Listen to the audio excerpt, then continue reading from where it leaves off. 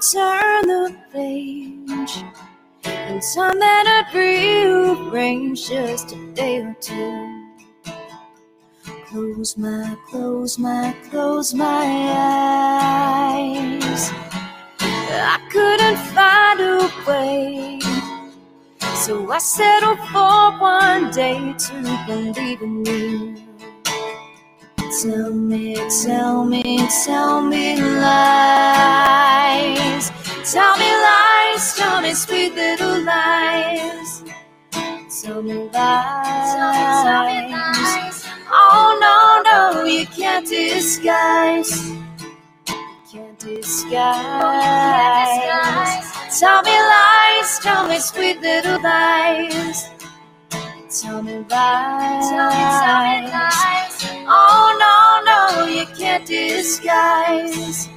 You can't disguise. No, you can't disguise. Tell me lies, tell me sweet little lies. I'd go to the moon in a nanosecond.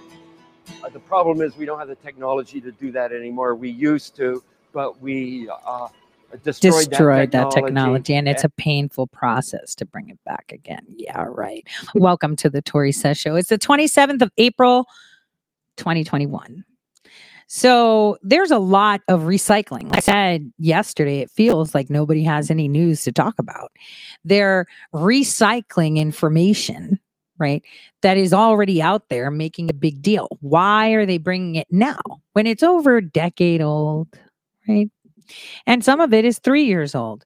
So I'm going to show you how they're making a big deal about, Mike Pompeo calling out John Kerry, who, by the way, is in China in the middle of Taiwan talks, which is like, why are you stirring the pot? See, that's the thing.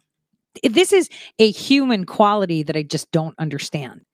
If you don't want trouble and you want to maintain your course, right? Stop, pooping where you eat and stop stirring pots. Then people leave you alone. Because the minute you start stirring pots, things start rising to the surface again that you didn't want anyone to see. That's usually how it happens. So here is, at the time, Secretary Pompeo threatening Iran and slamming John Kerry. Here's a report from CNN from 2018. For joining us. Elise, it's great to be with you. Let's start with North Korea. You said yesterday you're going to begin negotiations with the North Koreans, and you'll be meeting with your foreign minister colleague up in New York. But how much do you think ultimately a deal with North Korea is going to end on the relationship between President Trump and Kim Jong-un? So that relationship is certainly very important, as is the relationship between Chairman Kim and President Moon. They had their Inter-Korean summit this past week where they made incremental progress, good stuff. President Trump's always known that we needed first to stop their testing of their nuclear weapon systems as well as their missiles. We've accomplished that. And then the process of full denuclearization can begin to take place. So we're working on that. There have been lots of conversations, lots of work, lots of negotiation at multiple levels. But your point that the two leaders will ultimately have to finish this thing off, close this deal, is certainly the case. Is the president allowing Kim Jong-un to set the pace and scope, knowing that he made these commitments and trust that he'll make that decision ultimately? Well, we knew the pace would be uneven, but that progress each and every day was important. We think we're getting that. Remember, the sanctions remain in place. The world sanctions, not America's sanctions. The UN Security Council resolutions demand that Chairman Kim make this decision to denuclearize. And those sanctions and the enforcement of those sanctions will continue until such time as that occurs. That's the important element that is different from what previous negotiators have done. We've always in America handed him a pile of money, or his father a pile of money, and said, we hope you'll denuclearize. Our approach is different. It is to continue to enforce the sanctions until such time as we get to the end of the process. Okay, let's move to Iran, and particularly Iraq and Syria. You've had 2 attacks by Iranian backed militias in U.S. diplomatic facilities in Iraq. The U.S. has said that it's going to make sure all Iranian troops are going to leave Syria and is willing to stay the course. Are we headed towards a confrontation with Iran? Well, Iran has been confronting the world as the world's largest state sponsor Seems of there's terror an escalation for quite some time. They have armed militias, the Lebanese Hezbollah, now Kataib Hezbollah, and militias in Iraq They're arming the Houthis in Yemen, launching missiles into the Gulf states. The United States has begun to apply economic and diplomatic pressure on Iran to prevent them from doing this. That's our mission. And it is true, Elise. We have told the Islamic Republic of Iran that using a proxy force to attack an American interest will not prevent us from responding against the prime actor. That is, we will not let Iran get away with using a proxy force to attack an American interest. Iran will be held accountable for those incidents. Even militarily. They're going to be held accountable. If they're responsible for the arming and training of these militias, we're going to go to the source. And you criticized Secretary of State John Kerry, former Secretary Kerry, for his meetings with Iran. I'm saying he needs to get off the stage. But can you tell me, how is this jeopardizing your efforts right now? No American, and in particular, no former Secretary of State, should be actively seeking to undermine the foreign policy of the United States of America. Frankly, that's what Secretary Kerry's problem. He always refused to treat our enemies like enemies. And here he is today as the former Secretary of State telling our adversaries, the world's largest state sponsor of terror, people who are conducting assassination attempts in Europe, just wait out this administration, giving foreign policy advice directly contrary to what President Trump is trying to achieve on behalf of America. Is it working? Every American, especially former Secretary of States, should be advocating for America's foreign policy. It's that straightforward. The president said last night, Mr. Secretary, that, and again this morning, that key allies are worried about the declassification of some of these Russia documents. Why are they concerned? Who's concerned? And didn't you, when you were CIA director, anticipate this might happen? Well, I'll leave to the intelligence community and FBI and Justice Department to make the decisions about particular documents. I'm frankly not familiar with the contents of them, but I'll say this. I am very confident that this administration won't do a single thing which will put at risk a source, a method, our partners around the world. We haven't done so to date, and I am very confident that President Trump and our team won't do so in the future. Do you think this is all a witch hunt, this Mueller probe, as the president has said? Well, I've been clear since I was first in front of the Senate for my confirmation hearing as the CIA director, that we understand that there are many countries attempting to undermine American democracy and Western values, and that in 2016, and frankly in elections before that, the Russians attempted to interfere in our election. I would add to that list in 2018 and perhaps in 2020 as well, China, Iran, North Korea, non-state actors, each of whom has an interest in trying to undermine Western democracy, especially here in the United States. We are working our tails off to prevent them from having any impact on any election anywhere in the United States. Bob Woodward in his book suggested that the president felt that this Russia probe is, weakening him and U.S. diplomacy. Have you found that in your meetings? I have found that moving away from leading from behind has been welcomed by the world. The partners I met with, the CIA director, and just this week I met with another half a dozen. They understand that America is back. We are engaged. We are leading from a core set of principles that they all can rally around and begin to help us build coalitions to solve some of the most difficult problems facing this world that were left to us by the previous administration. The Woodward book describes a president who doesn't understand national security, a cabinet that is moving things around to save the country from the president's national security. Have you seen that? Do you do that? I find that absolutely ludicrous. Be careful. There aren't many members of the president's cabinet who have spent as much time with him as I have. I briefed him almost every day as CIA director. I see him and talk to him every day now. This is a president who is fully informed, well briefed, listens, asks hard questions, and is leading his foreign policy team towards solving so many of the problems that plague this world. I wish the previous administration had acted with such diligence and power, but it was left to us. We'll get it right. And that is when he first slammed Kerry, right? And this is why he then moved into the State Department. Because many, many times I've said that the biggest atrocities in regards to covert and clandestine operations are executed via the State Department. They're dirtier than anything. They do like the international office is insane. All of them are. I mean, no one's no one's ever gotten back to, what's happening there. And we should revisit the State Department today under the direction of the Truman National Security Project or Institute. They keep changing their name, that recruit for the Council of Foreign Relations, and they push their agendas. I mean, now they're the ones running it. And let's not forget that the former board of directors on a company where Hunter Biden was vice president is now running the show.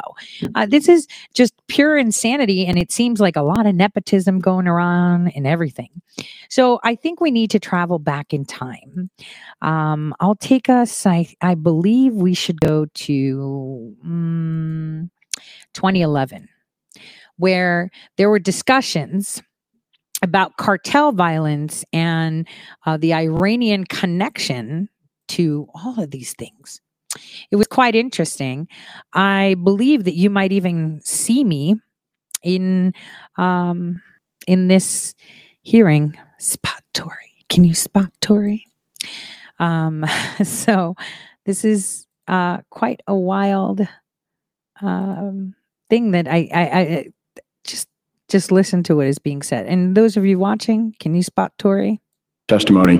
Let me just say from the outset, and I think we're going to have a very lively discussion, a good dialogue here today, but let me say from the outset, I don't view this as a Republican-Democrat issue. I don't see it as a partisan issue. I see this as a bipartisan issue. When it comes to national security and securing our borders, this should be a bipartisan issue.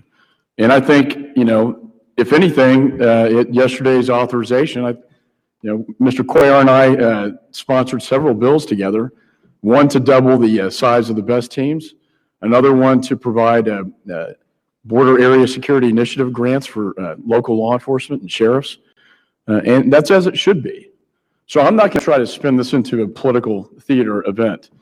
What I'm interested in are these two generals who have taken a lot of time out of their, they're busy, but they took a lot of time to write what I thought was a very good report. We've talked about maybe coming up with a 5-point plan, if you will, or a 10-point plan in terms of how we can better secure this nation from this threat. And so I'd like to hear from the two generals in terms of if you had to prioritize, say, the top 5 or top 10 points in terms of what we need to do as a nation. How would you respond to that? Well, Mr. Chairman, let me begin by thanking Chief Deputy Aguilar for her testimony. And I might add, I don't have a bit of disagreement with anything she said about El Paso as a city or a county. Although I might add that I had a meeting personally in a closed room with 100 people from both Juarez and El Paso within the last 18 months, and that entire room, both sides of the border said they feel intimidated. And a senior police official in the city of El Paso, in response to a question from a Mexican national, said, if these people come across the border, I will not be able to protect you. I was astonished. There were Texas DPS was in the room when we had this seminar to educate me on what was going on. So I do think, though, that we should accept as a reality, nonpartisan. I'm not running for public office, and I'm not associated with either party. I've been working that border for a long time. The rural areas are absolutely threatened, and Dr. Victor's testimony should be given great credence. Now, having said that, number one, if we took the border from one end to the other, the 24 southwest border counties, and made a state of them, you'd say a couple of things. Number one, they're 51st in per capita income, 51st in health care. You go on, they're the poorest counties in the United States, but they're number one in documented federal crime. And so I would argue this is not the responsibility of border sheriffs. Hudspeth County, 12 deputies, 5,000 square miles, an intimidated population, cartel presence in the county. We can't protect America unless the Border Patrol and the other parts of the system, you can't just increase manpower in the Border Patrol. The Federal Marshal Service, DEA, FBI, the court system has to be enhanced also. We've got to get resources adequate to counter this challenge. I think the second aspect of it, not the subject of this hearing, We can't protect America unless we reform immigration law in the United States. We've got 10 million people running our agriculture system, meat packing, daycare centers, etc. These humble, hardworking, spiritual people are here making America's economy work. They can't go to the local police and ask for protection because they're here illegally. They can't wire their money home to their mother. We simply must reform and have a guest worker status where these people are protected by OSHA safety standards, minimum wage, etc., without which we're not going to affect the border. And then finally, I think we got to get real assets to the Mexican government. I think I mentioned we've given them 11 helicopters in 3 years.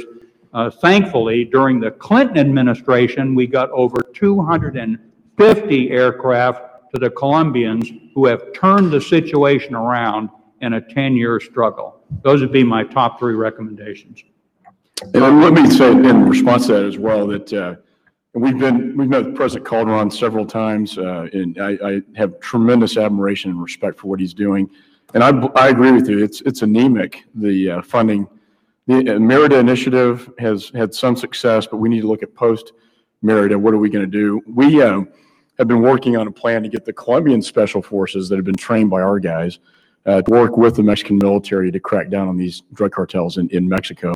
I think they assimilate better, and I think President Calderon's very interested in that idea. And I think we're going to make some progress on that. My time is somewhat limited. I hope you heard that. We are training the special forces in South America. I hope you heard this, right? I want you guys to pay attention to what they're saying. Aside from the fact that they're saying that they wanted to give some kind of status to these illegal migrants in that area, I wanted you guys to pay attention to how this dovetails it on. Oh, yes, it does. Take a listen. But I have to touch on the, Dr. Vickers, you talked about the other than Mexicans. I know that number, the seasonal worker is not the threat here. The threat is the other than Mexican coming in. I think the events of this week demonstrating that an Iranian operative was reaching out to what he thought was a Los Zetas drug cartel member to arrange a team of assassins to bring explosive devices across the Mexican border into the United States to take out the Saudi ambassador. Highlights this threat that we face. Did you hear that? I just want to clarify. Did you hear that? Did you hear that loud and clear, right? I want you guys to listen to this loud and clear. This is from 10 years ago. I wonder if you guys spotted me in the audience. This is very, very important because, the whole HSBC thing happened because someone, went to these dumb idiots that were doing the audits that were hired to make people fail. So some nice person volunteered their time and said, let me show you how this is done. Oh, whoa, what's that? Oh dear, you're going to look so great. People are going to be so proud of you guys because you're doing such a great job uncovering the money laundering for the cartels through HSBC that Comey is on the board of. I didn't say that. The person didn't say that. And when you look at Hezbollah's 1980 fatwa, they say engaging in drug production and trafficking, explicitly stating that making these drugs for Satan, America, and the Jews, if we cannot kill them with guns, we will kill them with drugs. And then in 2008, El Universal reported that the Mexican Sinaloa drug cartel was sending elite assassins to train on weapons and explosives with Islamic radicals in Iran. Now, whether that's a report. Is this happening? What is the Islamic Hezbollah connection to Latin America? We know there is a Tehran-Caracas connection to Venezuela. We know that Hezbollah there's a heavy presence of Hezbollah in the Western Hemisphere. And if I could refer to this, here we have the Iranian operative, Mr. Mansour, who thinks he's contracting with these drug cartels who are pictured on the right here with these assault weapons, these AK-47s. Mm-hmm. This is a threat. This is one we've been warning about for years. And that's my concern as a former counterterrorism official, and as a member of this committee who is looking at border security issues. This makes the border that much more imperative that we have to get it secure. Mr. Chairman, will you yield on that point? I want to hear from the witnesses, just for, if that's okay, and I'd be happy to have a further discussion. You do understand what's being said here. While we're being distracted with children, right? The real threat is there. This is from 10 years ago. It's from 10 years ago, right? That there was a Caracas connection with Venezuela, all right? This is where you guys need to see just how long they've planned this. While we're distracted with children at the border, because that's what you can report, right? People need to revisit history. Oh, Pompeo called out Kerry. He's called him out again and again and again. It's not news. So the question you should be asking yourself is why all the media are recycling news? They're all, oh, Joe Biden's going to step down by June. We know he had to finish the 100 days. That's up in just about, 3 days. Can't do it right away because it shows that they waited 100 days. So maybe he'll get sick and step down because we all know what's really going on. So they're distracting you with the children, right? And we're using that to create attention to the border crisis. But no one is talking about the real crisis, the fake passports, the golden passports, and how one person, they only need one person to cross that border, strap themselves with powders, and that's it. You're done. You're simply done. This is how they cause chaos. So both the right and the left media are doing a great disservice because they're keeping you distracted. But I'm not saying that it's not a crisis. And what these children are going through is not a big deal.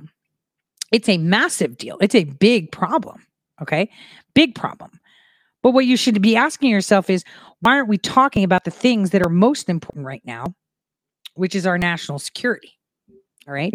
Not the children. National security. This is what we need to focus on.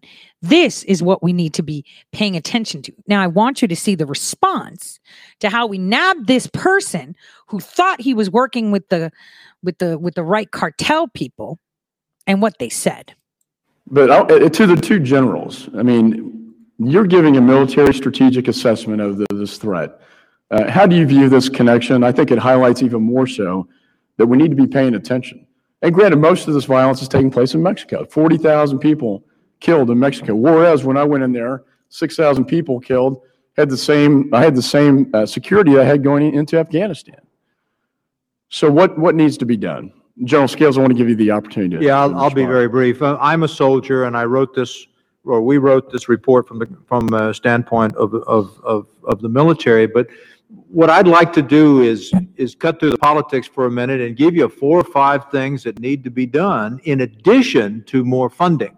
Money is important, but other things we've discovered are equally important that don't necessarily deal with finances. First of all, we believe that Texas is a template for many reasons that we talk about in the report, particularly the aggressive action of the Texas Rangers. In many ways, the Texans' system has proved to be one of the best we've seen. Secondly, we need to improve coordination, communications, intelligence gathering between state, local, and federal.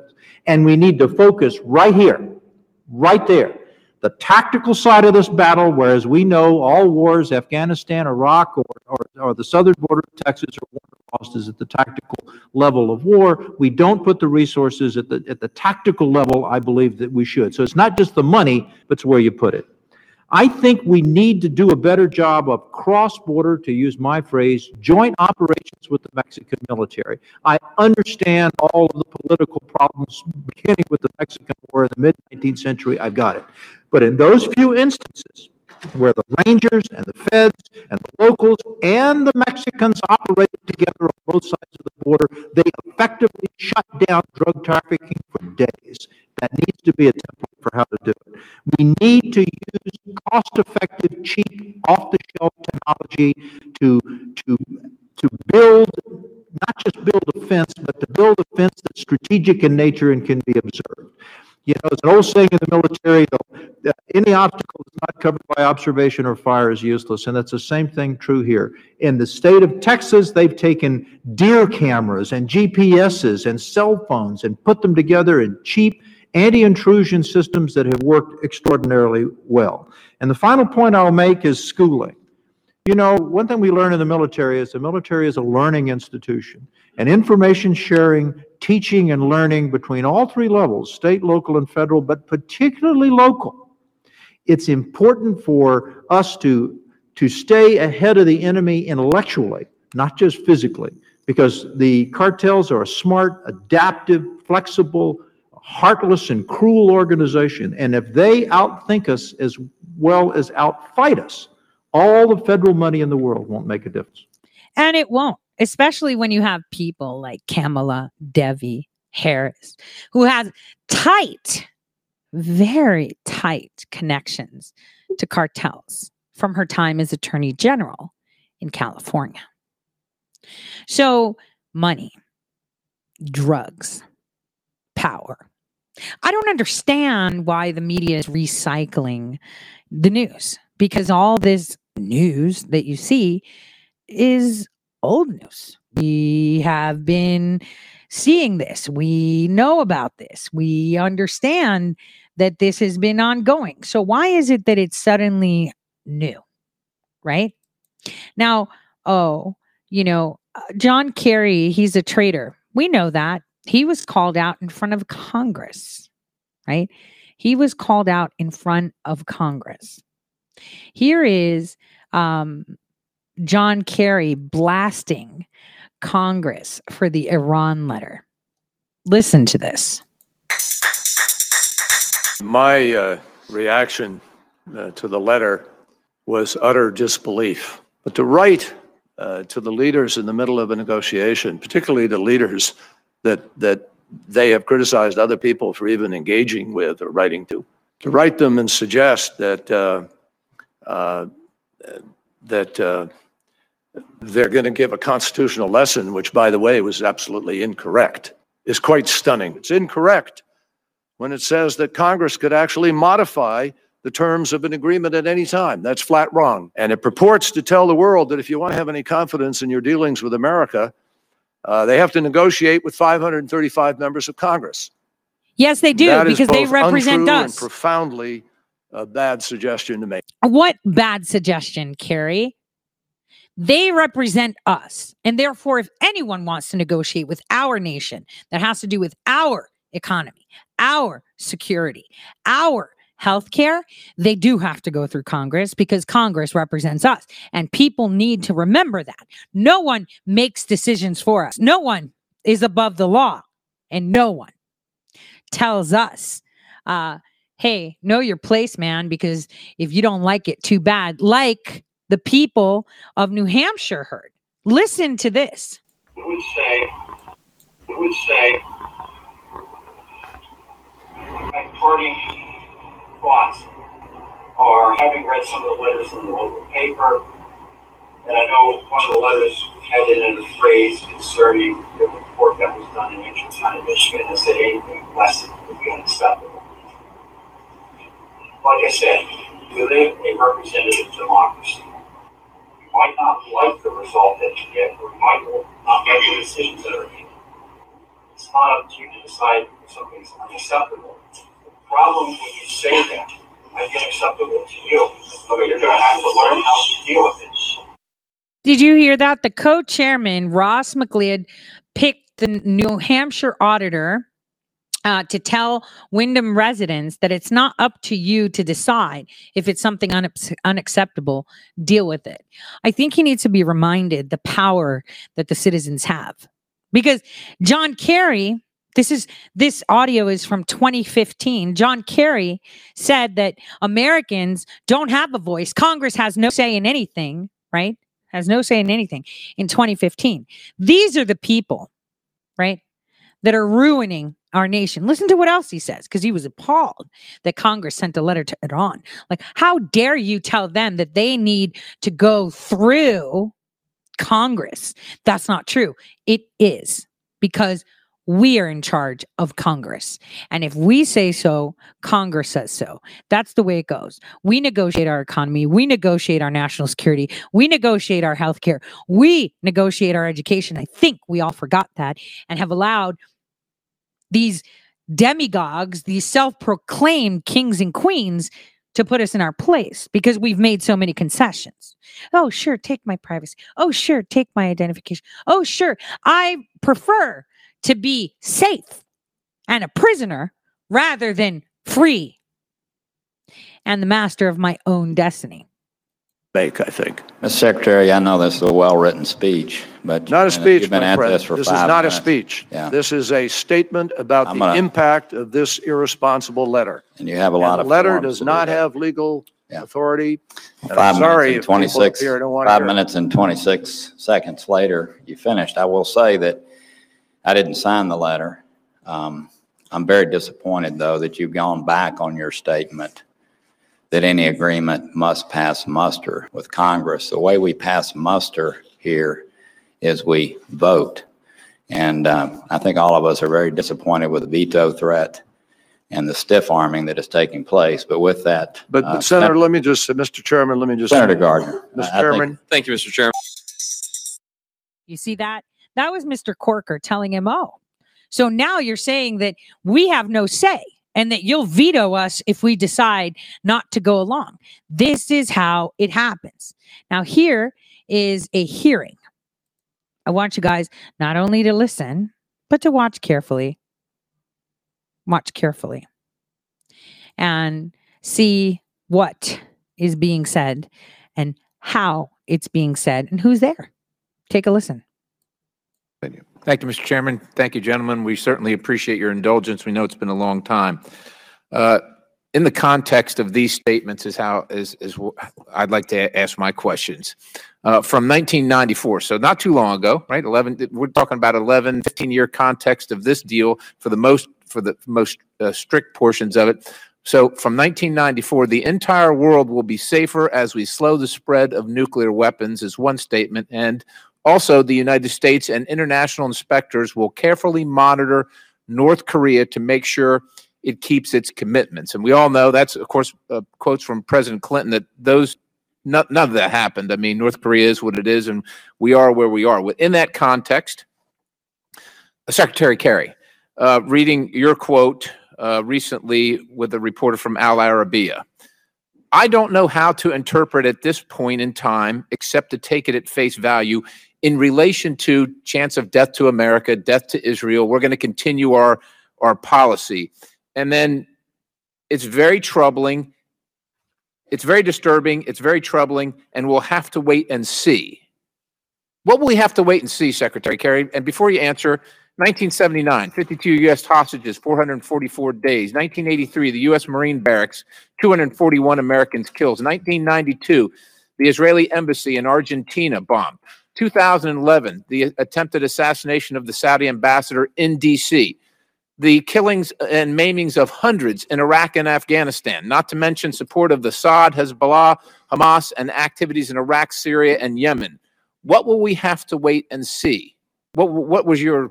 What was to see the implementation of the plan, Congressman? No, look, you and I can have a speech off if you want. I don't want to have a speech off. I want to understand your comments. We could have we could have a competition for who is angrier about some of the things Iran has done historically. We understand they've killed Americans. We understand what they did, Khobar terrorists. We understand all of this. But they were marching towards a nuclear weapon. Mr. Secretary, you must understand. You must understand the American people see Iran as like a crocodile or a shark that does what it does. And we're saying, well, we're going to give the crocodile or the shark a few more teeth, and let's see if it does something different. That's just not accurate.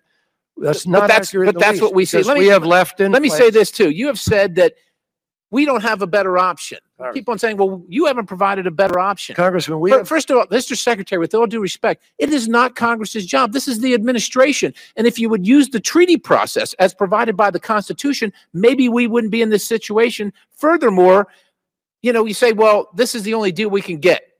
that there's no better deal. Congress has a long history of instituting better deals. Example are 200 treaties, including 80 multilateral accords modified by Congress, including the Arms Control Agreement, SALT II, and the Threshold Test Ban Treaty that failed to reach a vote and were modified. So there is a history for that, of getting a better deal. And if the Ayatollah doesn't like it and doesn't want to negotiate it, oh, boo-hoo. We're here for America. We stand for America. You represent America. With that having been said, you know, in another interview, if you don't get a majority in Congress to support this deal, doesn't that undermine the deal? And your statement, it's abbreviated, they don't care over there. And I'm assuming you mean Iraq, as long as the deal is implemented. And that's what we care about, that this deal being implemented. So do you care more about this deal or the UN's approval or American sovereignty and the approval of the American people through their duly elected representatives, Mr. Secretary? Congressman, I don't need any lessons from you about who I represent. I've represented and fought for our country since I was out of college. And God bless you for your service. Don't give me any sir. lessons about that, okay? Now, let me just make it crystal clear to you. This is America's interest, because America is the principal guarantor of security in the region, and particularly with respect to some of our closest friends.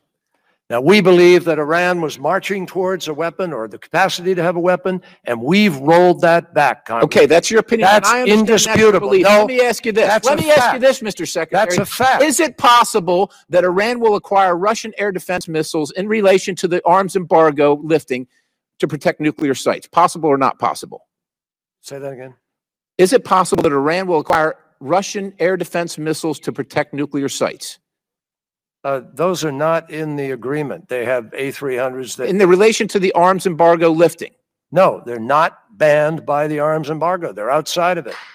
We're going to Mr. Brandon Boyle of Pennsylvania. And He didn't like that heat. See, this has been going on for a very long time. Let's revisit our president and what he had to say about John Kerry, because he should be prosecuted, and that's a fact. He should definitely be prosecuted.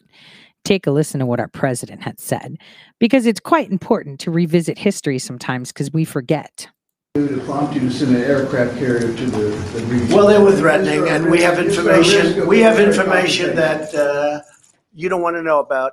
They were very threatening, and we just want to have. We have to have great security for this country and for a lot of other places. Risk of military confrontation, sir? I guess you could say that always, right? Isn't it? I mean, you know, always. I don't want to say no, but hopefully that won't happen. We have one of the most powerful ships in the world that's loaded up, and we don't want to have to do anything. What I'd like to see with Iran, I'd like to see them call me. You know, John Kerry speaks to them a lot. John Kerry tells them not to call. That's a violation of the Logan Act. And frankly, he should be prosecuted on that. But my people don't want to do anything that's, only the Democrats do that kind of stuff. You know, if it were the opposite way, they'd prosecute him under the Logan Act. But John Kerry violated the Logan Act. He's talking to Iran and has many meetings and many phone calls, and he's telling them what to do. That is a total violation of the Logan Act, because what they should be doing is, their economy is a mess ever since I took away the Iran deal. They have inflation that's the highest number I've ever heard. They're having riots every weekend and during the week even. And what they should be doing is calling me up, sitting down, we can make a deal, a fair deal. We just don't want them to have nuclear weapons, not too much to ask. And we would help put them back into great shape. They're in bad shape right now. I look forward to the day where we can actually help Iran. We're not looking to hurt Iran. I want them to be strong and great and have a great economy. But they're listening to John Kerry, who's violated a very important element of what he's supposed to be doing. He violated the Logan Act. Plain and simple. Shouldn't be doing that. We got pictures. But they should call. And if they do, we're open to talk to them. We have no secrets. And they can be very, very strong financially. They have great potential, very much like North Korea. North Korea has tremendous potential economically. And I don't think he's going to blow that. I don't think so. Can I circle back to trade? So we got pictures of John Kerry meeting with Iranian officials, in France over this time. So John Kerry is back in the news now, and everyone's talking about how Pompeo has pretty much called him out when he's done it before. He's been called out for years, and no one does anything. So any of your congressmen or senators that have been there since 2015, 2016 don't deserve to be reelected unless they've actually stood for something. That's very, very important. Very important. So, in other news, John Kerry is in China during U.S. delegations with the Taiwan visit, which is quite interesting because this is coming from, Chinese news themselves.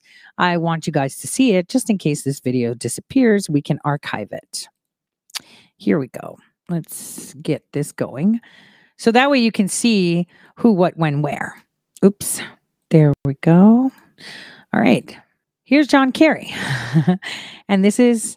Staying on the U.S. visit as it gets underway, U.S. climate envoy John Kerry is in China for 3 days of talks on climate change.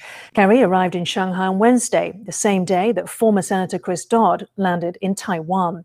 President Tsai Ing-wen appeared to allude to Kerry when receiving Dodd on Thursday. The Biden administration is actively working with the international community on the issue of climate change. Taiwan is committed to carbon reduction and developing green energy. I believe this is a key area in which we can cooperate over the long term. Dodd has come as a special envoy for Biden. What I said earlier about him coming with a message for Tsai, that is extremely plausible. John Kerry, the special presidential envoy for climate change affairs, went to Shanghai. He won't be meeting Xi Jinping as he's not going to Beijing, and afterward he's going to Seoul. This means China is simply one stop on an itinerary. An analyst points out that Kerry is an official presidential envoy, while Dodd is a confidant to the US president with no official capacity. The two are in Shanghai and Taipei, respectively, for roughly the same amount of time. The analyst says their arrival shows the careful calculus of the Biden administration as it weighs its Indo-Pacific strategy. And so what you're going to hear about next is that Kerry's going to be hopping over to New Zealand and then from New Zealand somewhere else. And that's why on May 4th, we're going to have these discussions because it's about time we let some cats out of her bag, right? So a lot of in the next hour, we're going to be talking a little bit about cryptocurrency. A lot of people are salty because they invested in XRP. But I have talked about it in 2018, 2019, 2020 as to how this is a secret, but not so much of a secret, right? The XDR currency is the currency of debt that the IMF runs. XRP is their digital. And I'm going to show you that because a lot of people, think they're very well versed. But you have to understand, just like Tortor, the deep state has many, many onions of layers like onions. So you're going to see that, how it comes down to it. Now, continuing on with this whole Iran thing, there was a report yesterday on Newsmax about Iran.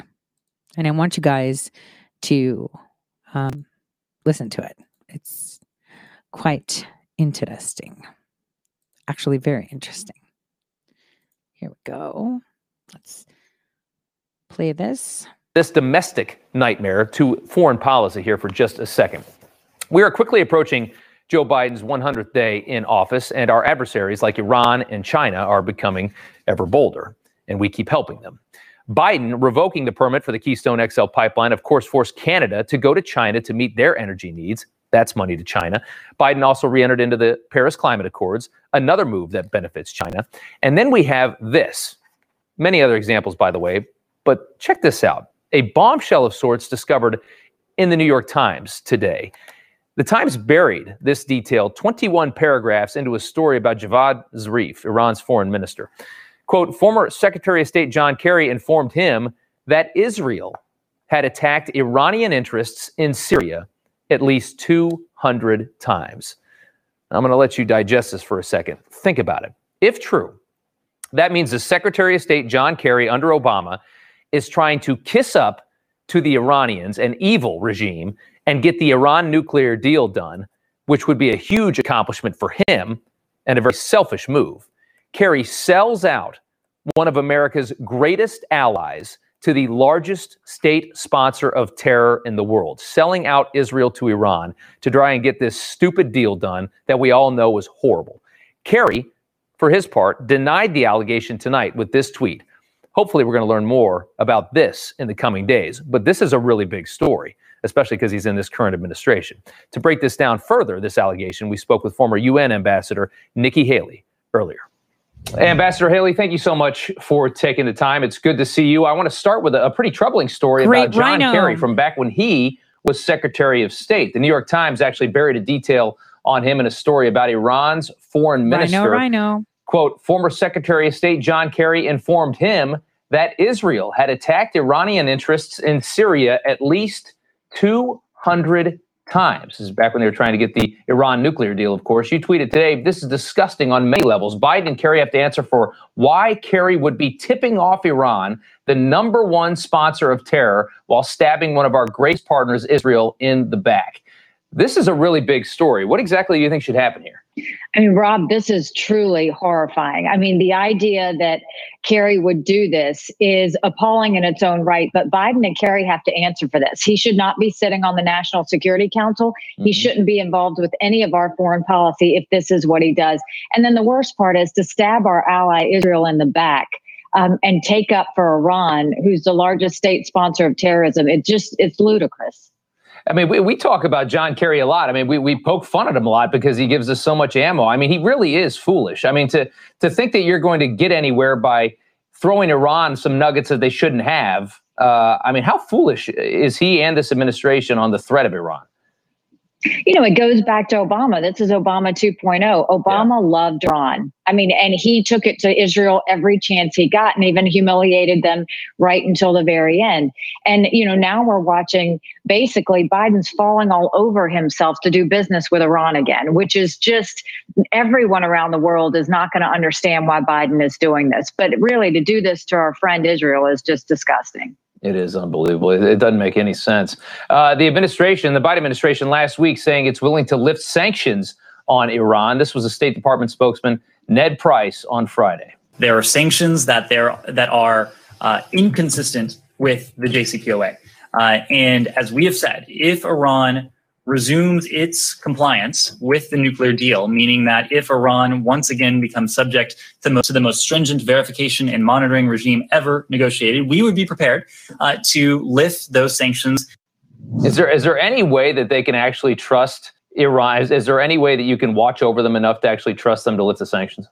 No, I went for President Trump. I went to the IAEA that monitors Iran and really did some questions before we got out of the deal. And the one thing I found out is, number one, they were violating multiple UN resolutions. They were on top of that. They weren't allowing any of the facilities to be checked for 45 days. They weren't allowing any of the research institutions or military installations to be looked at. And so it was really, when you look at what they were doing already, they were lying and they were cheating against America, and then they took all our money. The idea that Biden wants to go get back in this deal, it makes us look so weak around the world that he's just trying to appease them. It doesn't make sense, and I think this is going to backfire. It's so incredibly foolish. Again, it makes no sense to me. Turning to China now for a second, another big problem. The Chinese commissioned 60,000 tons worth of major vessels earlier this month, including a new nuclear-powered ballistic missile submarine. What are your concerns with China? What should the Biden administration be thinking right now? China is our number one threat around the world. And the idea that they are continuing, they have the largest naval fleet in the world. They have more air defense system missiles than we have. and Biden's going and cutting defense spending. I mean, I think that China sees that we're distracted. I think they're making their moves. We saw that during COVID. And I think they're going to continue to do that. And the one thing that we have to quit thinking is if we're nice to them, they're going to want to be like us. They don't want to be like us. They are communists. They want to be communists. And they're out to be the superpower of the world. It's the reason why I think we should boycott the Olympics. I mean, if you look at the fact that China is 1 million Muslim Uyghurs being in concentration camps, making them change their name, change their religion, making them drink and go against their religion, all of these horrific things, slave labor, the fact that they're doing that and no one's calling them out on it. And then you go and you look at President Xi, and he's basically commission that says any company that does business with the Chinese military, with China, has to cooperate with the Chinese military. I mean, think about our tech. Think about data that all of our tech companies have, and now that the Chinese military have it as well. Yeah, it's something else. You're set to host the Iowa GOP's annual Lincoln Dinner. You're going to help fundraise for Republican candidates. Tell us a little bit about that and the work you're doing, I guess, for 2022. Well, basically, prior to November, I was campaigning there a good bit. We worked for Joni Ernst. We got flipped 2 House seats with Ashley Hinson and Marinette Miller Meeks. And so going back to Iowa, we're working on defending those 2 seats again. Chuck Grassley's up. The governor, Kim Reynolds, is up. Yeah. And so it's, another important year in Iowa, and I appreciate the opportunity of going and helping them out again. I want to talk about 2024 for a second. You've indicated potentially running. You say you're not running for president if Donald Trump runs for president. Give us an indication where your head's at on all this. Well, I think that 2024 is a long ways away, and anyone talks a bit foolish. I think that our focus should be on 2022, winning the House back, winning the Senate back. I don't think I need to make a decision on 2024 yet. And so I'm going to continue to do everything I can. In terms of the president, we had a great working relationship. We got a lot done in foreign policy. I'm proud of all of the work that the administration did. And out of respect, I would never do anything to go against him. He knows that. I would have a conversation with him and talk to him about it should we decide we want to pursue it. But no, I mean, I have a great respect for him, and I would never consider running against him. Okay. Nikki Haley, former UN ambassador, thank you so much for the time. Good to talk to you. Thanks so much for having me on. Bye. Yeah, I don't like rhinos at all. So let's take a break, get those coffee cups filled. And here's a soft, smooth jazz. It's not smooth jazz. Here's another favorite of mine. I'm going to be showing you the video too. So for that reason, I'm pretty sure YouTube's going to knock me off. So I will see you guys right after this short video. Oops.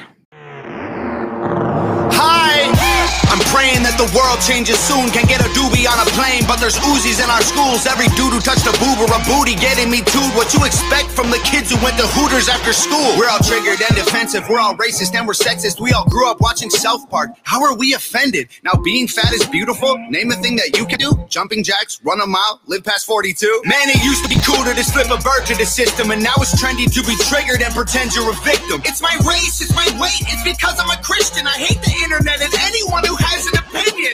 And everybody angry if you say white. Okay, fine. Pass me the brush and I'll paint my face to the shades right. Let's talk about abortion. Sorry, tell me how this works. Bacteria is life on Mars, but a heartbeat isn't life on Earth? Weird. Y'all so stupid. Why are y'all so stupid? Get better problems, I swear to God that y'all want, y'all so dumb.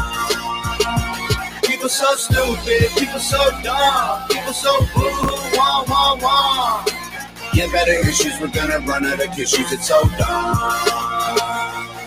I'm a hater because I can't relate to gay pride. Call me homophobic because I don't want to date guys. K-tight. I, for one, I'm not surprised the world declined along the way. Give trophies to children for losing just because they decide to play. We exercise our right to vote and hate the politicians. Ay, this is a democracy. It's partly your decision. Ay, this is weird. Feels like this a different year. If I identify as a female, then when my balls and penis disappear. Children want a gender switch and hating men is feminist. Depression and anxiety are trendy. We're too sensitive. Invented 80 genders. Mad the world is not accepting it. Then gave them more attention than normal women and men can get. What a contradiction, being human is so tragic. Focus on minorities, ignoring all the masses. Hallelujah, everyone. Activism saved the planet. No more plastic straws and paper, just paper straws wrapped in plastic. Congratulations. Y'all so stupid.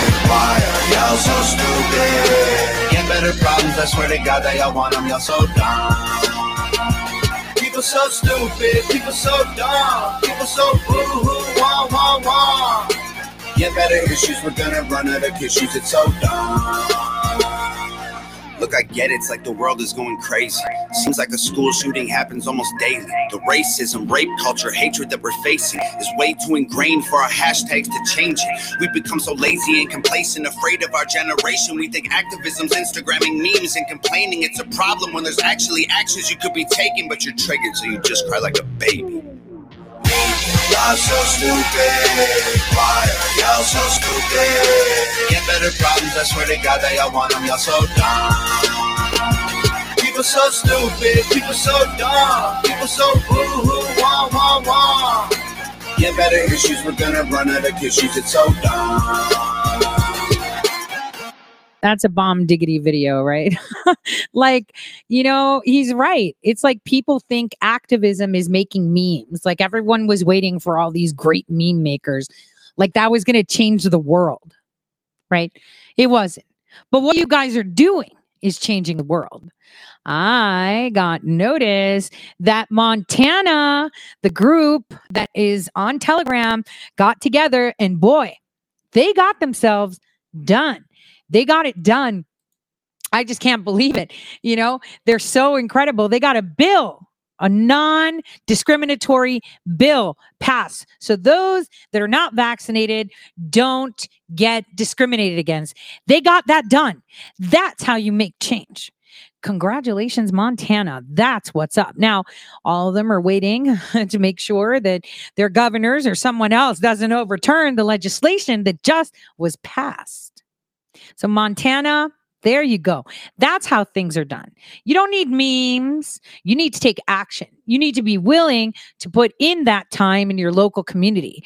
So, way to go, Montana. See, this is you guys, all you. I mean, a lot of people are like, Tori, you run all these. I had a couple conversations today. Some were hilarious. Some were like, what is really going on here? And others were like, no.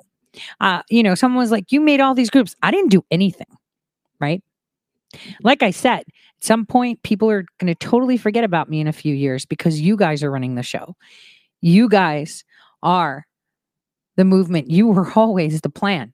And, you know, these rooms for every state have gotten together doing things. And then there's offshoots too. And then, you know, obviously there's the main chat. You guys run that. I love it. I love it. That is exactly what you are doing, is exactly what every American should do. We're all leaders. We don't need anybody to follow. And that's the problem. We've been taught all this time to look up to someone to come and save us. When you pray to God, he doesn't just hand it to you. He gives you the tools to do it, or gives you the circumstances to push you to do it. And that's what it is. You guys are taking the lead here. You guys are the new leaders. And I agree with, there was one song that he had where it's like, you know, what do you mean by leaving a better planet for our kids? Why not leave better kids for our planet? Was one of the lyrics he spit out. Now it's like, that's it. You guys are going to be doing that. You guys are going to be leaving better kids for this planet, per se. That is, yeah, that's in Clown World. That's it. So it is really, really important that people understand just how your local community, when you take hold of that, how you can just branch it out and take your power back. Nobody has more power than you. Nobody. And, you know, I am so proud of every single one of you. Every single one of you for this. Now, obviously, we have the left pushing on these Second Amendment rights, right? Because they fear, right now, as you can see, your government fears you. They fear you, and it's important. They fear you like no other. They fear you. And this is why they want to take your rights away. See, in our founding fathers knew this was going to happen. Like I said before, the ink was dry. It blew my mind how they were already organizing how to take this down and mold it the way they wanted to. And they fear you like no other. And that is exactly how it should be. Your government serves you. It's not the other way around. You know, Gavin Newsom got a taste of that because it made the ballot, even though he tried to scrutinize. In Arizona, they're going berserk. They don't want an audit because it undermines the results. I don't see how that happens. Like I said last night, maybe we should tell the IRS, stop auditing us. You're undermining our filings. It's like, how the heck does an audit undermine any results? Seriously. So a lot of people are at this point where they don't know what to do. Do we fight in the courts that are fixed? What do we do? And as I've been saying for a while, it's up to you. You need to get in there and get it done. So I am so excited to see all of you. I mean, you know, the Tory Says chat was created in 2019, right? And I kind of just gave the reins to other people. I created that in 2019. I created a couple of them. And I've been on Telegram for over 2 years, okay? And so, you know, you guys have taken and run with it and created your own voices to be. I am so proud of each and every one of you. The California, every single state has done an incredible job. And you are being heard. You know, I was shocked to see how people are standing, you know, for this bioweapons lab by saying, well, we spent a lot of money. Nobody gives a shit. It's our money, right? And if we want to eat that cost, right, we get to do that. Because after what happened in Wuhan, we should be thinking a little bit more carefully of where we put these kind of diseases. The reason they put Plum Island there to test animals is so that it doesn't escape. So now we have it, you know, in the middle of our food supply because, oh yeah, we checked it. It's going to be super good. Oh, we double checked it. We put thicker concrete walls and yeah, because you're going to see a virus walk out. It's going to set an alarm off or tell you, hey, I'm exiting right now. And this double thick wall is the prop. So dumb. So crazy to see them talk about money. I'm not supposed to be cussing. This is Holy Week. It's Holy Tuesday today. So we've got so much going on. I mean, overseas, they're just losing their minds completely. There are so many weird reports that are coming out. But you know what's funny? You know, with all these electoral, you know, changes, right? California, Illinois, Michigan, New York, Pennsylvania, Ohio, and West Virginia lost a House seat based on the census because our population has decreased. Of course it has. We had a lot of abortions going on. We also had a lot of infertility. Thanks, pharma. But the states that actually gained House seats, right? One electoral vote is Texas that gained 2 of them, right? Bigger population in Texas, Colorado, Florida, Montana, North Carolina, and Oregon. Incredible, isn't it? That is incredible that they won those seats. And think that all the states that voted for Biden, and he supposedly won, lost 3 House seats in total. That's a very big deal. 5 states, actually, 5 states and altogether that voted for Biden lost presentation. 2 states that voted for him gained representation, gained a seat. It's pretty crazy because this census showed that the population has actually gone down. And that's a pretty big deal. Another pretty big deal is I remember a long time ago, I had put out a video showing that live on TV, they were editing some chick's pimple on CNN, right? And so I was looking to find evidence of them live editing things. You want to see this? Now you could tell me if it's live or not. I want to show this to you because, and for those on the podcast, I will describe this for you. So here you see Scarlett Johansson. She's being interviewed. Now, for those of you watching, I want you to pay attention to the woman in the black dress behind her. Just watch. You look beautiful. Tell me what you're wearing tonight. Valentino. As you see, the woman with the black dress never comes out on the other end. Where'd she go? Do you see that? So she's walking right behind Scarlett Johansson, but she never comes out on the other end. She completely disappears as if she was edited out. Her shadow's there and it's gone. So, I mean, what do you guys make of that? Let me play that for you again because that was bizarre. Here she is live. Oh, she's wearing Valentino. So nice. Look at that lady. She disappears behind Scarlett.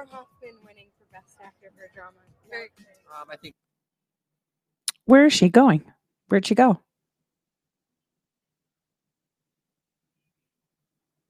Can you see that? She's just gone. Her shadow's there. And then gone. She was edited out of the footage. Isn't that weird? See, there's a lot of weird things going on in society that many people just don't understand. Lots of weird things. See, if you wouldn't have seen that, you'd be like, oh, what? They edit everything. That was live. They're editing things live. So nothing you see is true. This is why I go back to last year where I told you the only thing you need to do is trust your gut and what it tells you. Because almost everything you see, you're watching a movie. You're watching things that don't exist. Your reality is not what you think. You need to look past it. You need to look way past it. Because a lot of people seem to believe that they know exactly what is happening. Well, let's put it this way. We talked about volcanoes, right? A lot. And, remember, I did a lot of shows telling you about volcanoes and how they were the excuse that were used for climate change, right? Suzuki came out and everyone started saying, oh my gosh, my fridge makes CFCs. Maybe we should take care of refrigerators. Oh my gosh, we need to not have Aquanet anymore. There's global warming. There's like so much carbon when carbon is the lowest it's been in a very, very long time. So what's really, really bizarre is that, now I told you that there's a lot of volcanoes underwater, above water. The underwater one is the scariest one. And so I told you this, I think it was like 2 years ago that I did my whole volcano episode, right? About, climate change and this. This is how they're going to use the fear. This is how they're going to do it. And then they're going to tell you that because everyone stopped using hairspray, it healed the hole in the ozone when it's already been proven by the science that the volcanoes cause that ozone hole. I went through the whole thing in that episode. So I know that there's someone that transcribes my my shows on a site called ToriSaid.com. You can go in there and plug in volcano or Aquanet or whatever, and you'll find it. This is why I say this bioweapons lab is a big problem. That's where I'm going to leave it. Big problem. So again, now we're seeing volcanoes everywhere erupting. We saw a tsunami hit up against Greenland because of this volcanic explosion that those of you that are watching are seeing it live erupting in Iceland right now. So when we think, how are they going to scare us into climate change, right? This is it. Holes in the ozone, maybe added a few pictures of people running at the beach and putting in blisters of how the sun has killed them all. And you all need to put the lotion on like a good we love you. Put the lotion on, right? Protect yourself. Put the lotion in the basket. That is how they lock you down. That is how they take control. This is how they scare you into this. 2 years ago, explained the hoax, and now here we go.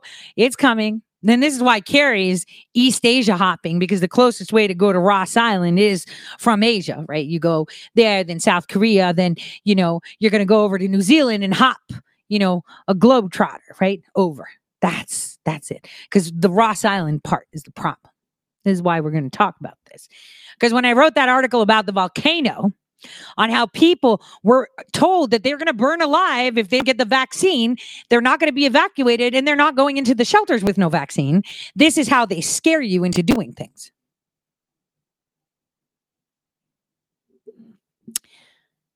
Never let a good crisis go to waste, right? So this is how they harness this. They know exactly what they're doing. They know exactly what they're doing. 100%. And so all you have to do is put the lotion on your skin and put it in the basket like they tell you, and you're going to be A-okay. Put your head down. A-okay. So, funny thing. Every time in the morning that I drive Phoebe to school, I go by the Brown Stadium, right? And I see all these tents and military and whatnot.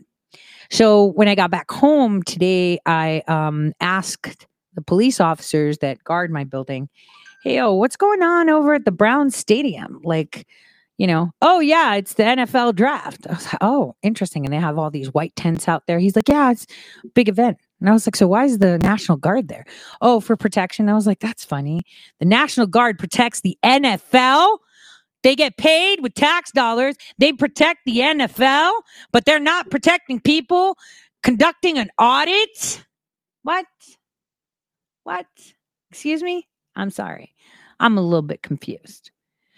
Did the state of Ohio give National Guard to protect the NFL players during their draft and all this, self, appeasement?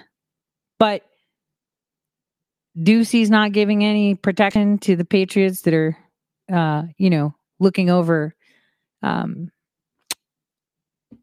to audit the election. Sounds pretty interesting, doesn't it?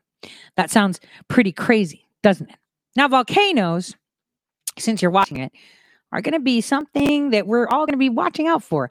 Tons of earthquakes, tons of volcanoes. It's the underwater ones that you have to be careful of. Those are the really, really, really, really, really scary ones.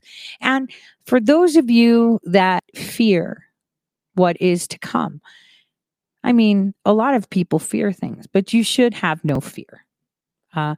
Make fear your bitch. I like to say that. I say that a lot. Yet I'm the one that cries every now and then. You have to be centered, know thyself, and trust your gut, because fear is the opposite of faith. So that's very important. Now, I have a lot of episodes. I even wrote an article. I think it's with Big League. I think I've mirrored it onto the ToriSays.com site about the IMF. Now, I know the IMF very, very well, very intimately too. So I, put out a comment yesterday about XRP. And there's a lot of people that are salty about it because they obviously know best. But the deep state doesn't make things evident to people. Definitely doesn't.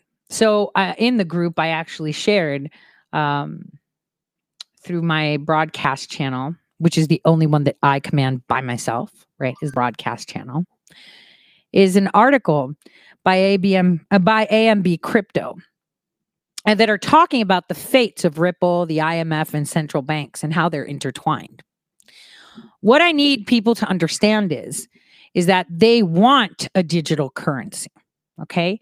So this hype with Bitcoin is to get everyone on the bandwagon and to make you rich and then make you really poor quick. Okay. And so they wanted everyone to get onto this digital currency. The XRP actually aligns with the XDR that the IMF has. It was always their plan, always something they've been doing. So I'm going to show you this because this article is quite fascinating in how in depth it is and how it's really good actually. So because not everybody is watching and they're listening, I want you guys to understand what it's stating. It says the cryptos just got real. The idea of central bank digital currency a couple months ago felt like a distant dream, but now it's more real as countries are now rushing to create a digitized version of their national fiat currency. Remember Nancy Pelosi with the CARES Act where they tried to push digital credits for people instead of unemployment? Do you remember that, where everyone would get a card with these credits? Did you guys already forget about that? Right? This is how they work. They're baiting you. So it goes on to say the market has become highly diverse too. We've come a long way from Bitcoin to a plethora of options that Satoshi's creation enabled. We have learned about digital currencies, challenged the traditional definition of money, the role of central banks, and the financial intermediation model. We are talking CBDCs now. Most central banks today are either actively engaged in researching about CBDCs or are actively pursuing development.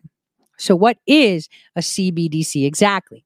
Despite a dozen reports published, there's no set consensus on its definition yet. In short, a CBDC is a digital form of fiat money that is centralized control. And while CBDCs were on everyone's mind for a while, it was Facebook's Libra announcement that threw a spanner in the bolstering of its work.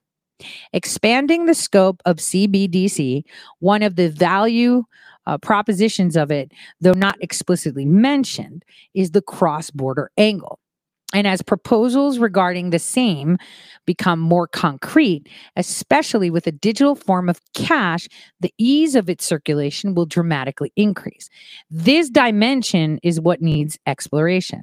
First up, the Chinese CBDC, christened DCEP. Now, I have talked about money a lot years ago on air. I have expressed to you how there was a meeting talking about a synthetic homogeneous currency. There was a meeting within the United States with all these bankers, including the Federal Reserve, where they talked about this. But, you know, everyone follows a lot of people, right? And they just invest because so-and-so said so, right? Now listen to the Chinese expedition, right? This article is pretty good. Long before the Bank of England released a working paper on CBDCs, it was China that began working on it. Since 2014, yes, guys, that's how far back. Precisely since 2014. It isn't surprising that China was not happy with the US dollar's role as a global reserve currency. In a bid to extend its reach, China expanded cross-border trade RMB settlement project, focusing initially on the Hong Kong market in 2009. Yes, that far back. 6 years later, the renminbi, the RMBs, their money, received the status of reserve currency from the IMF. So the IMF was like, all right, fine, China, we'll put you up there. So the RMB was added to the IMF's of special drawing rights basket later in 2016. Special drawing rights of, or SDR, this is why it's XDR, right? Is essentially an international reserve asset created by the IMF in 1969 to supplement its member countries' official reserves. This was an important milestone in the integration of the Chinese economy into the global financial system. Want to guess who brought that home? Well, you're going to have to wait till I actually can get this article. I don't feel that tired today, but I am tied up. I'm actually going to go see someone about that. But I have that too. If you want to find out who helped do this in 2016. In fact, just so you know, it even surpassed the U.S. position itself as the world's largest goods trader in 2014, a title that the U.S. has held for decades. The rise of China in the global economy is nothing short of remarkable. Despite the fact that the US dollar remained a dominant currency, China's esoteric experiments with digitizing its national currency are another step towards replacing traditional currencies, of course, right? So the DCEP is yet another revolution by the Chinese in their attempt to achieve global dominance as the world grappled with COVID-19 fallout. Dubbed digital electric payment, China's CBDC is pegged 1-to-1 with its fiat currency. So your digi Chinese money is equal to 1 Chinese money. Exactly the same. There's no difference. What appears to be surface level and general view of the CBDC will take effect in and around home jurisdiction in the long run. It is believed that the DCEP will challenge the highly inefficient traditional cross-border remittance sector by channeling faster and frictionless payments. Alas, there can be no end-all answer to the many questions posed by the cross-border remittance sectors without addressing the literal giant in the room, Ripple. So, just so that you understand, this is how it happens. This is how you move things along. All is moving to digital. They've already decided. This is why you have wrapped dollar coins. This is why they're pushing dollar coins. And while everyone's telling you about blockchain currency and digital shit, you need to shake them and say, thanks a lot for your stupid hopium on the Jasara shit, because they all fucked it up. Just saying. So moving along, right? Moving along with this, I want you guys to know, troubled times for Ripple, the San Francisco-based firm Ripple has been enjoying a good amount of monopoly, at least in the DLT-based remittance sector. It has expanded to multiple corridors and has seen active volumes of all of these. However, if CBDCs emerge in different parts of the world, with one of its main value propositions being disrupting the legacy cross-border remittance sector, it would make Ripple's tech largely redundant, as banks will always go for the option that has already been approved by the government. Further, let's not forget that the blockchain company is already facing an ongoing lawsuit. Did you guys know that? A bank-issued digital asset can only really efficiently settle between the two banks who issued it. Then two scenarios can play out. Scenario one, all the banks around the world put aside competitive and geopolitical differences, adopt the same digital asset and agree on its rules, and harmoniously govern the usage. That's a fat chance, they say. The result would be even more fragmented currency landscape than what we have today. So what they are saying, just so I can make this a little bit easier, right, is that there will be one digital global currency. What does that sound like? Oh, shit. Kind of sounds like the financial reset. Kind of sounds like Agenda 2020, Agenda 2030.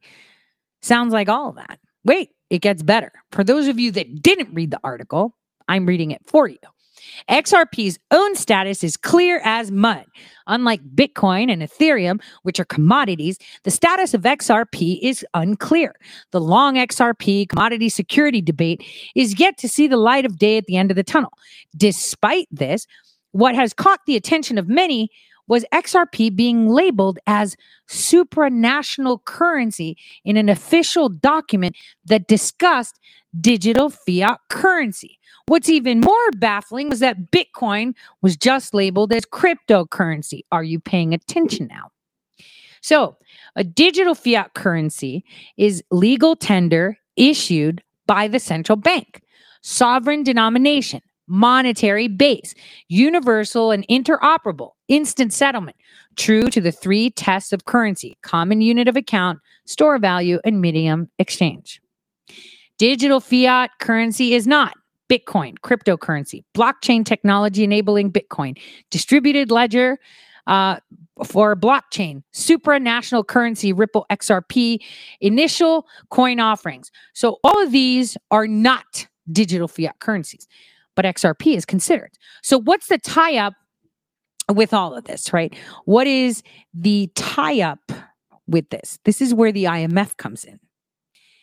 theories claiming the IMF wants to tie the SDR, where the SDR, whatever, to XRP for settlements makes sense for some, but it's far-fetched. However, even if we were assumed to assume otherwise, this would mean a financial system in which the IMF, Ripple, and the central banks are all intertwined. In that case, XRP could be used as a bancor or a supranational currency, supranational, above national currency. You understand that? So for all of you out there that were, saying, oh, you don't know what you're talking about, I suggest you read the article that I shared, because that's really important.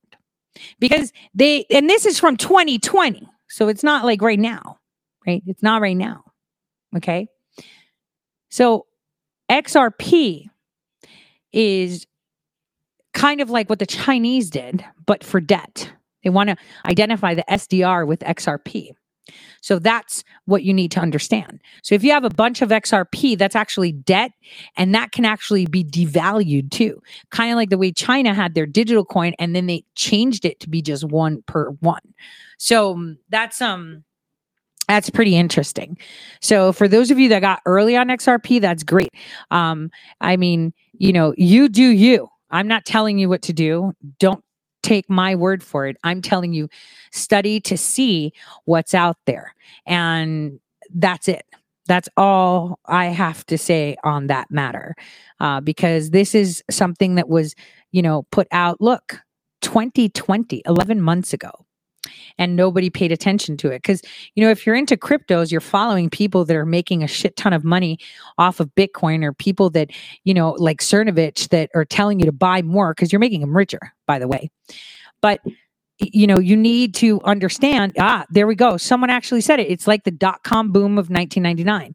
So this is something that you need to, think of. I've dropped the article in my, in my Telegram group. It's pretty much telling you what's going on.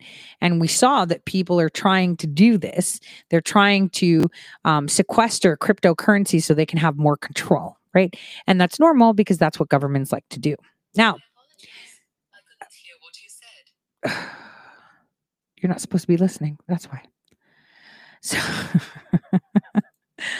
So speaking of money, since they're trying to change our currency, sorry. Let's see how they're trying to change our history and our future. Not just by money, because we saw that they attempted to do it while President Trump was in office by creating digital credits, that people get credits now, right?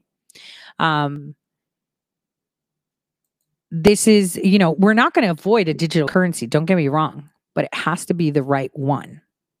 It has to be the right one. So anyone that bought XRP at 23 cents, shit, you're making a shit ton of money. I'm totally jealous.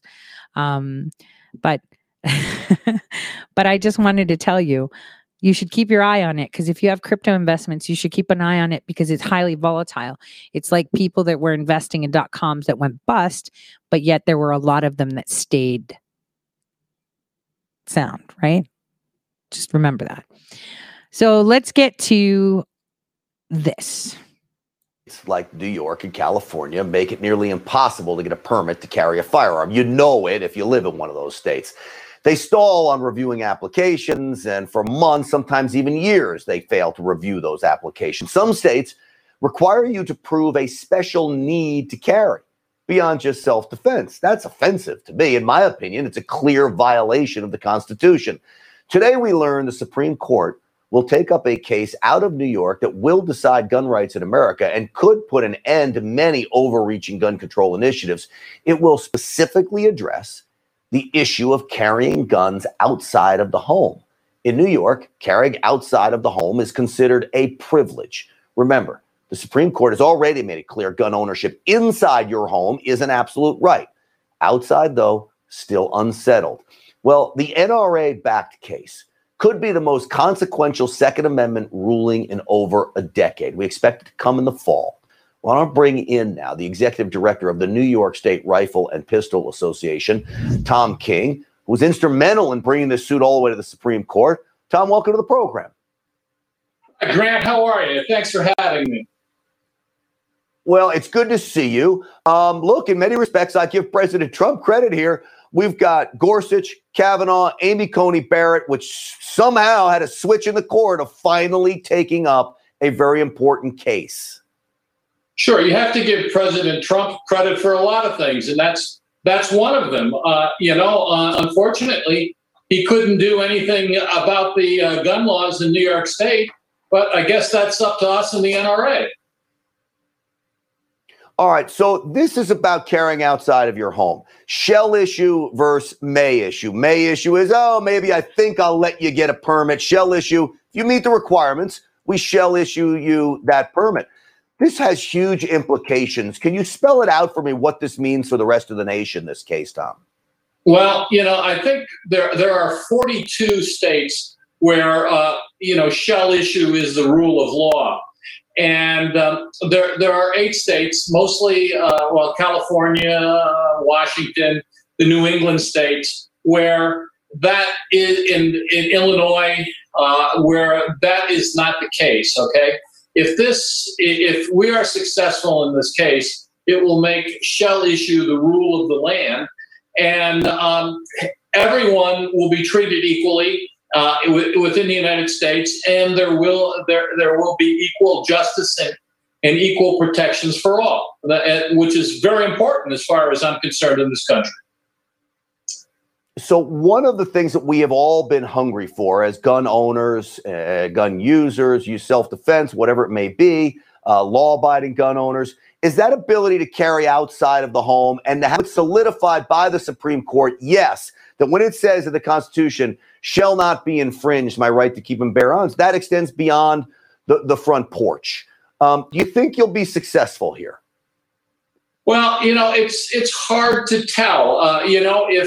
If the judges make a decision on the intellectual basis and based on the Constitution and what our forefathers meant when they wrote the Bill of Rights, they have to vote in our favor. I mean, there's no other way around it.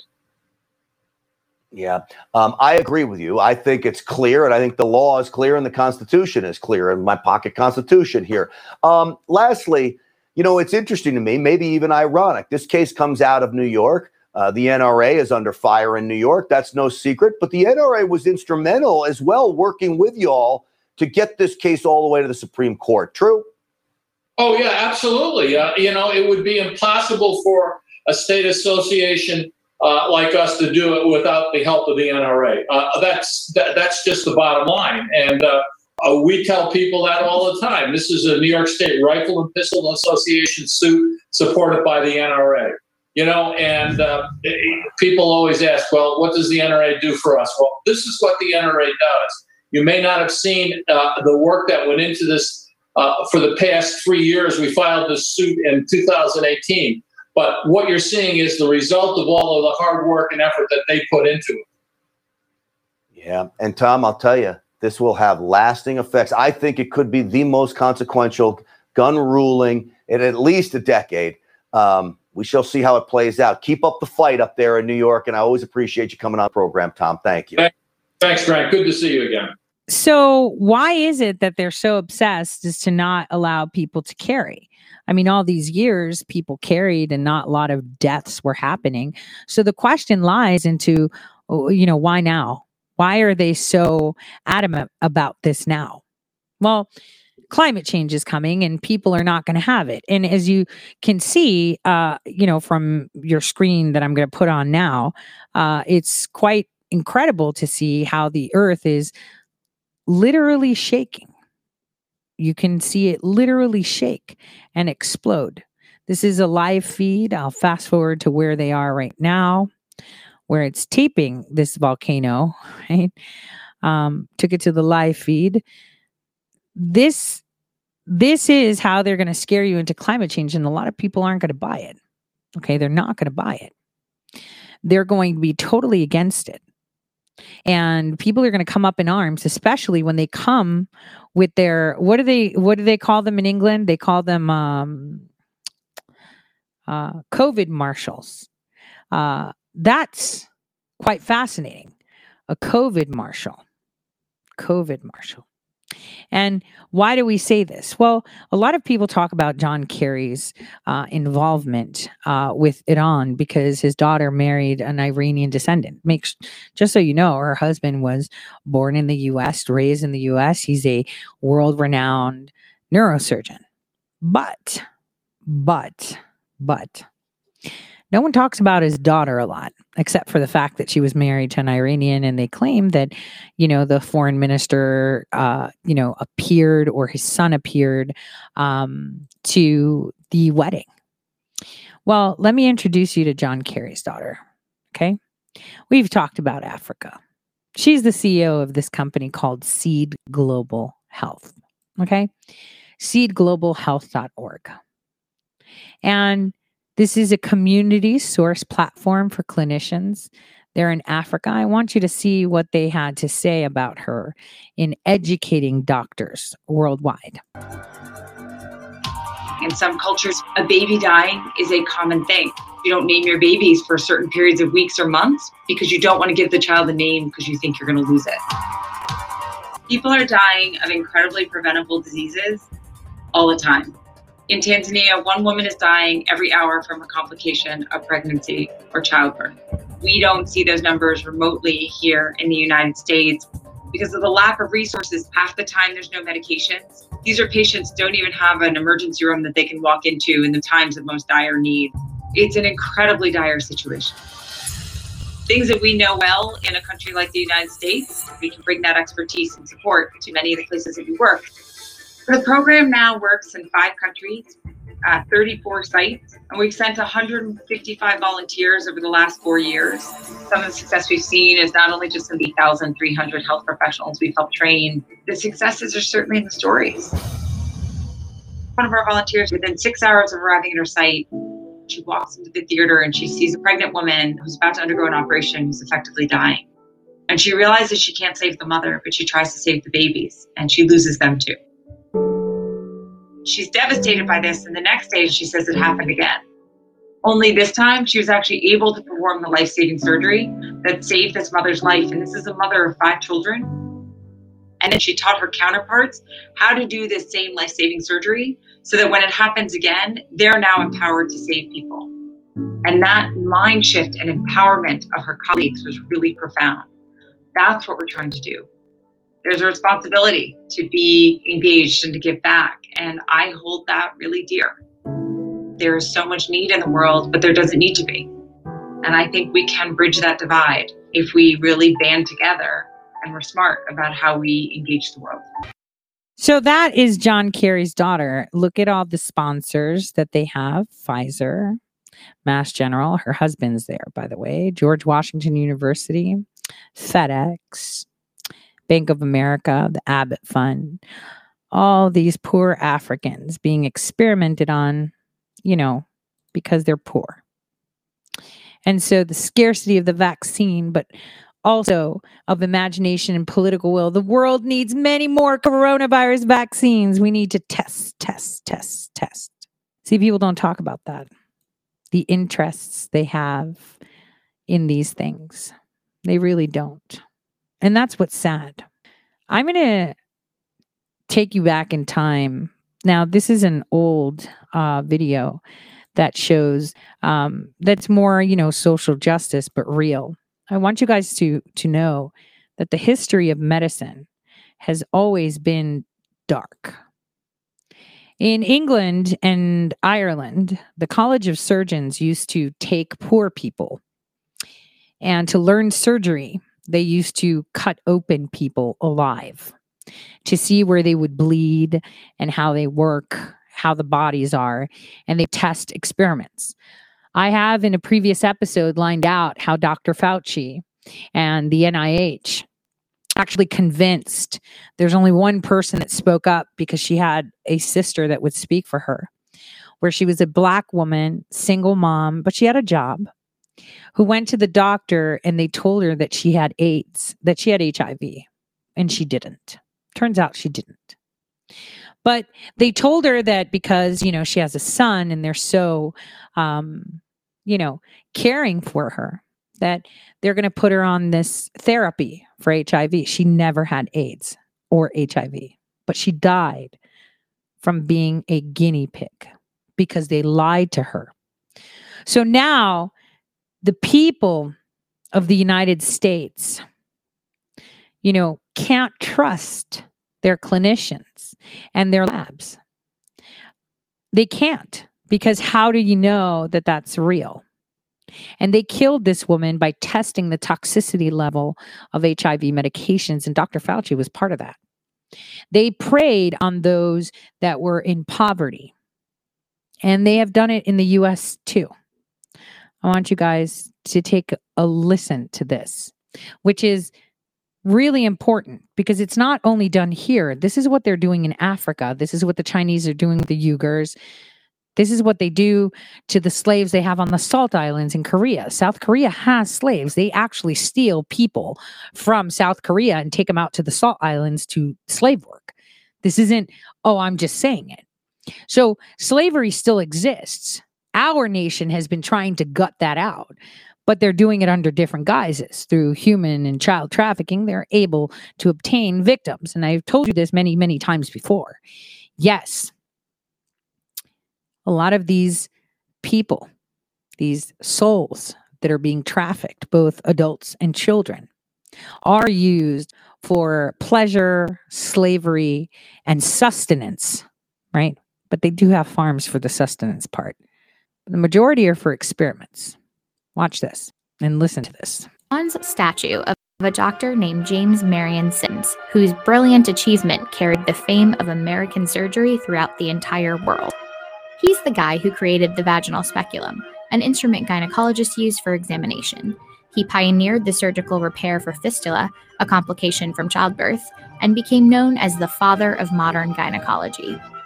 But that brilliant achievement was the result of a series of excruciating experimental surgeries that he conducted on enslaved women. In a lot of ways, Sims epitomizes the story of American medicine for Black women. It's a system that's failing them to this day. From infant mortality to life expectancy, the racial disparities in healthcare are staggering. The gulf between Black and white might be widest when we look at maternal mortality, with Black women 3 to 4 times more likely to die in connection with pregnancy or birth than white women. And that divide can be traced back to doctors like Sims, who contributed to a long, largely overlooked history of institutional racism in medicine. Trying to understand a historical problem without knowing its history is like trying to treat a patient without eliciting a thorough medical history. You're doomed to failure. That's Harriet Washington, a medical ethicist and author who chronicled the intersection of race and medicine in her book, Medical Apartheid. While many of the stark racial disparities in healthcare can be attributed to environmental and economic factors like access to good healthcare, studies show that minority patients tend to receive a lower quality of care than non-minorities, even when they have the same types of health insurance or the same ability to pay for care. As African Americans, we've been abused for so long, consistently by the system. Why should we trust it? Why should we go to it when ill? And that's iatrophobia. That's a fear of the healer, inculcated by the behavior of those healers, unfortunately. It starts with slavery. Doctors relied on slave owners for financial stability. They accompanied plantation masters to auctions to verify the fitness of slaves and were called in to treat sick slaves to protect their owners' investments.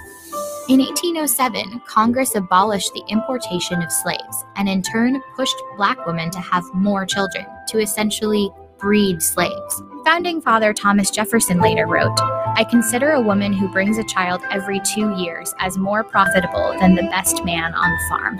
Around the 1830s, the abolitionist movement led to the rise of what was called Negro medicine, or efforts to identify Black inferiority to justify slavery.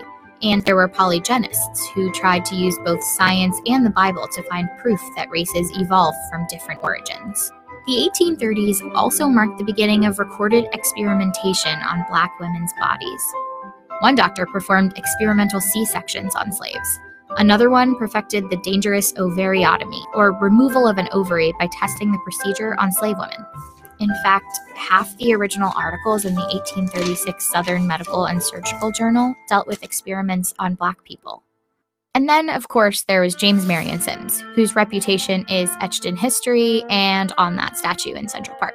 Between 1845 and 1849, Sims began performing experimental surgeries on a 17-year-old slave named Anarcha. He eventually performed 30 operations on Anarcha and more surgeries on about 11 other female slaves. When his male colleagues could no longer bear to assist him in inflicting pain on the women, the slaves took turns restraining one another. Yet paintings depicting Sims, Anarcha, and other slave women presented a subdued version of his experiments. Even though anesthesia was introduced in 1846, Sims chose not to use it for his experimentation with slaves. His practices echoed one of the most prevalent and dangerous beliefs in medicine at the time, that Black people did not feel pain or anxiety. This book from 1851, titled The Natural History of Human Species, claimed the American dark races bear with indifference tortures insupportable to a white man. Studies released as recently as last year demonstrate that Black people are less likely to be treated for pain, particularly in the ER. There's even one from a children's hospital that found the same to be true for kids.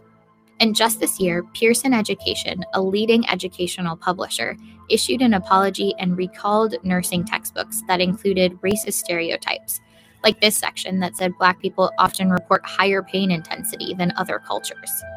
Well, what does it mean when you say that someone doesn't feel pain? Among other things, you're speaking about their humanity. These are all part of that suite of beliefs emanating from the 19th century that we still have not shaken off, despite all our knowledge and sophistication. They're deeply ingrained. Doctors like Sims might fit the Dr. Frankenstein stereotype, but they weren't outliers. Historically, Southern doctors who used Black bodies for troubling experiments were the norm. It's a very common question. How can we judge our forebears? You know, those guys in the 18th century who practiced medicine in a way that appalls us today. You know, we think, how could you do that? I did not judge the practitioners based on our own ethics. I judged them based on the ethics of their time. It was not acceptable back then. We just did not hear from the people who protested against it. After the Civil War ended, the 1900s brought a wave of immigrants to the U.S. It sparked a race panic and coincided with the birth of the American eugenics movement. One of the movement's key objectives was to reduce the childbearing potential of the poor and disabled. Leaders included birth control pioneer and Planned Parenthood founder Margaret Sanger, who eventually devised the controversial Negro Project, or family planning centers that pushed birth control in the Black South. It was a project that even garnered support from W.E.B. Du Bois, a founder of the NAACP, who wrote that Black people bred carelessly and disastrously. By the mid-1930s, more than half the states passed pro-sterilization laws, and often sterilization was forced. In 1961, future civil rights leader Fannie Lou Hamer went to the hospital to have a tumor removed, but was subjected to a hysterectomy without consent. The procedure, which rendered women infertile without their knowledge, was so common in the South that Hamer is said to have dubbed it the Mississippi appendectomy. African American babies were no longer economically valuable. And African Americans themselves had gone from being a resource to a nuisance. In June of 1973, the SPLC uncovered 100 to 150,000 cases of women who had been sterilized with federal funds in Alabama. Half the women were Black. In recent decades, women of color continue to be exposed to dubious reproductive health programs. In December 1990, the FDA approved a contraceptive called Norplant, and it was selectively marketed to Black teenagers in Baltimore schools. You know, one of the current birth control methods now in the United States is Norplant. Norplant fans like David Duke, the former KKK Grand Wizard, even introduced legislation to give women on welfare an annual reward of $100 if they agreed to get Norplant. And it's time we start to encourage welfare mothers to be responsible. That bill never passed, but the implant ignited a debate on whether long-term contraception, like Norplant that lasted 5 years, could be used as a form of social engineering when pushed to specific communities. Today, as we continue to lose Black mothers at alarming rates, a deeper look at the past may be a good step towards creating a more equitable healthcare system. Hi guys, thanks for watching. Of course, there's a lot more to the history of how the U.S. medical system has mistreated people of color than we. Well, you know, this is it. They have a history of doing this. And who's they? our politicians. Remember David Duke and his Nora plant.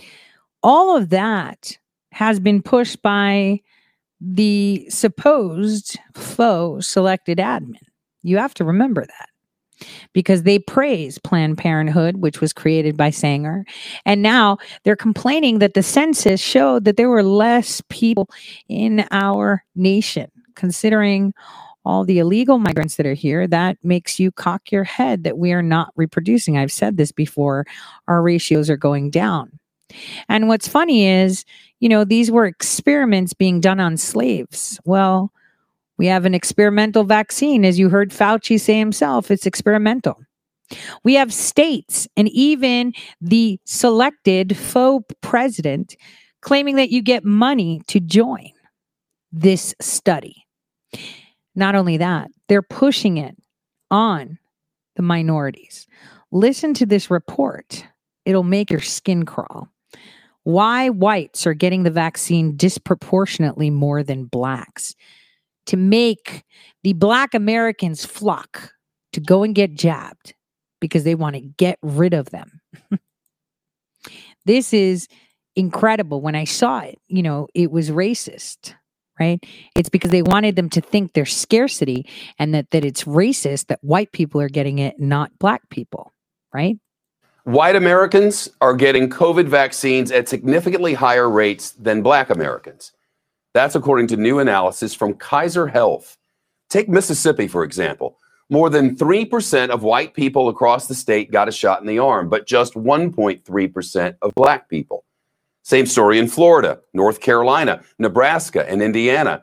Every state that gives us data broken down by race, there's a dramatic disparity. And nowhere is it more stark than in Pennsylvania. That's because they're smarter. They're like, yeah, I'm not ready to go get it. You can have that. I'm going to wait and see because this is an experiment. But they're trying to urge the ones that see it as, oh my gosh, all the white people are going, they want to eradicate us and not give us the vaccine. Because there are people that think like that. And it's just a perpetuation of them experimenting on those that are a minority. They're the ones that are getting the whiplash of it. Remember, that's the way it always has been. Their data shows white people are vaccinated at a rate 4 times higher than that of Black people, with one group of doctors working to bridge that gap. Here's NBC's Priscilla Thompson.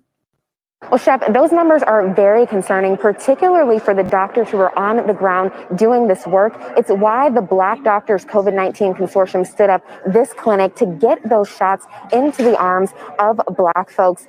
They've already vaccinated hundreds of people at this site today, and more than 16,000 people have registered requesting an appointment from this organization. And Dr. Ayla Stanford, who founded this program, says that she needs more support. Take a listen. I need more vaccine, I need more personnel, and I need sustainable financial support.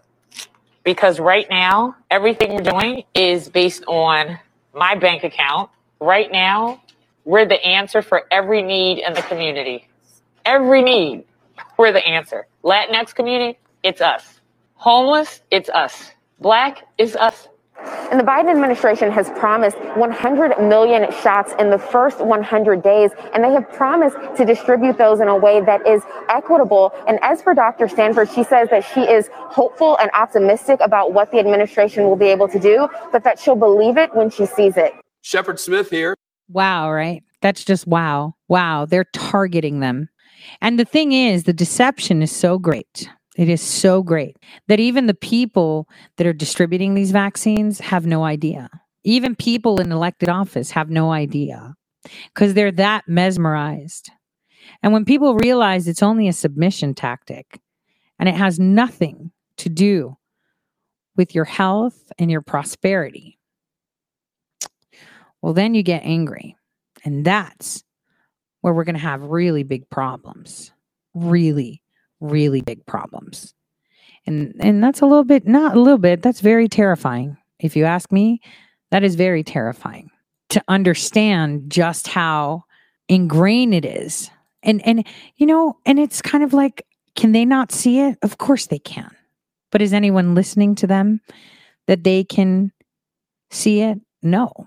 It's all a big lie. That's what they say. This is one of the greatest deceptions. One of many, because the deceptions have been going on for a very, very, very long time. On that note, guys, God bless. I'll see you guys tomorrow. Same time, same place. For those on Twitch, we're going to raid. God bless.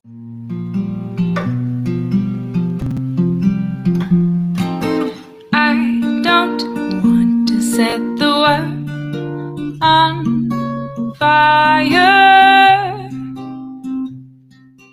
I just want to start a flame in your heart. In my heart, I have but one desire,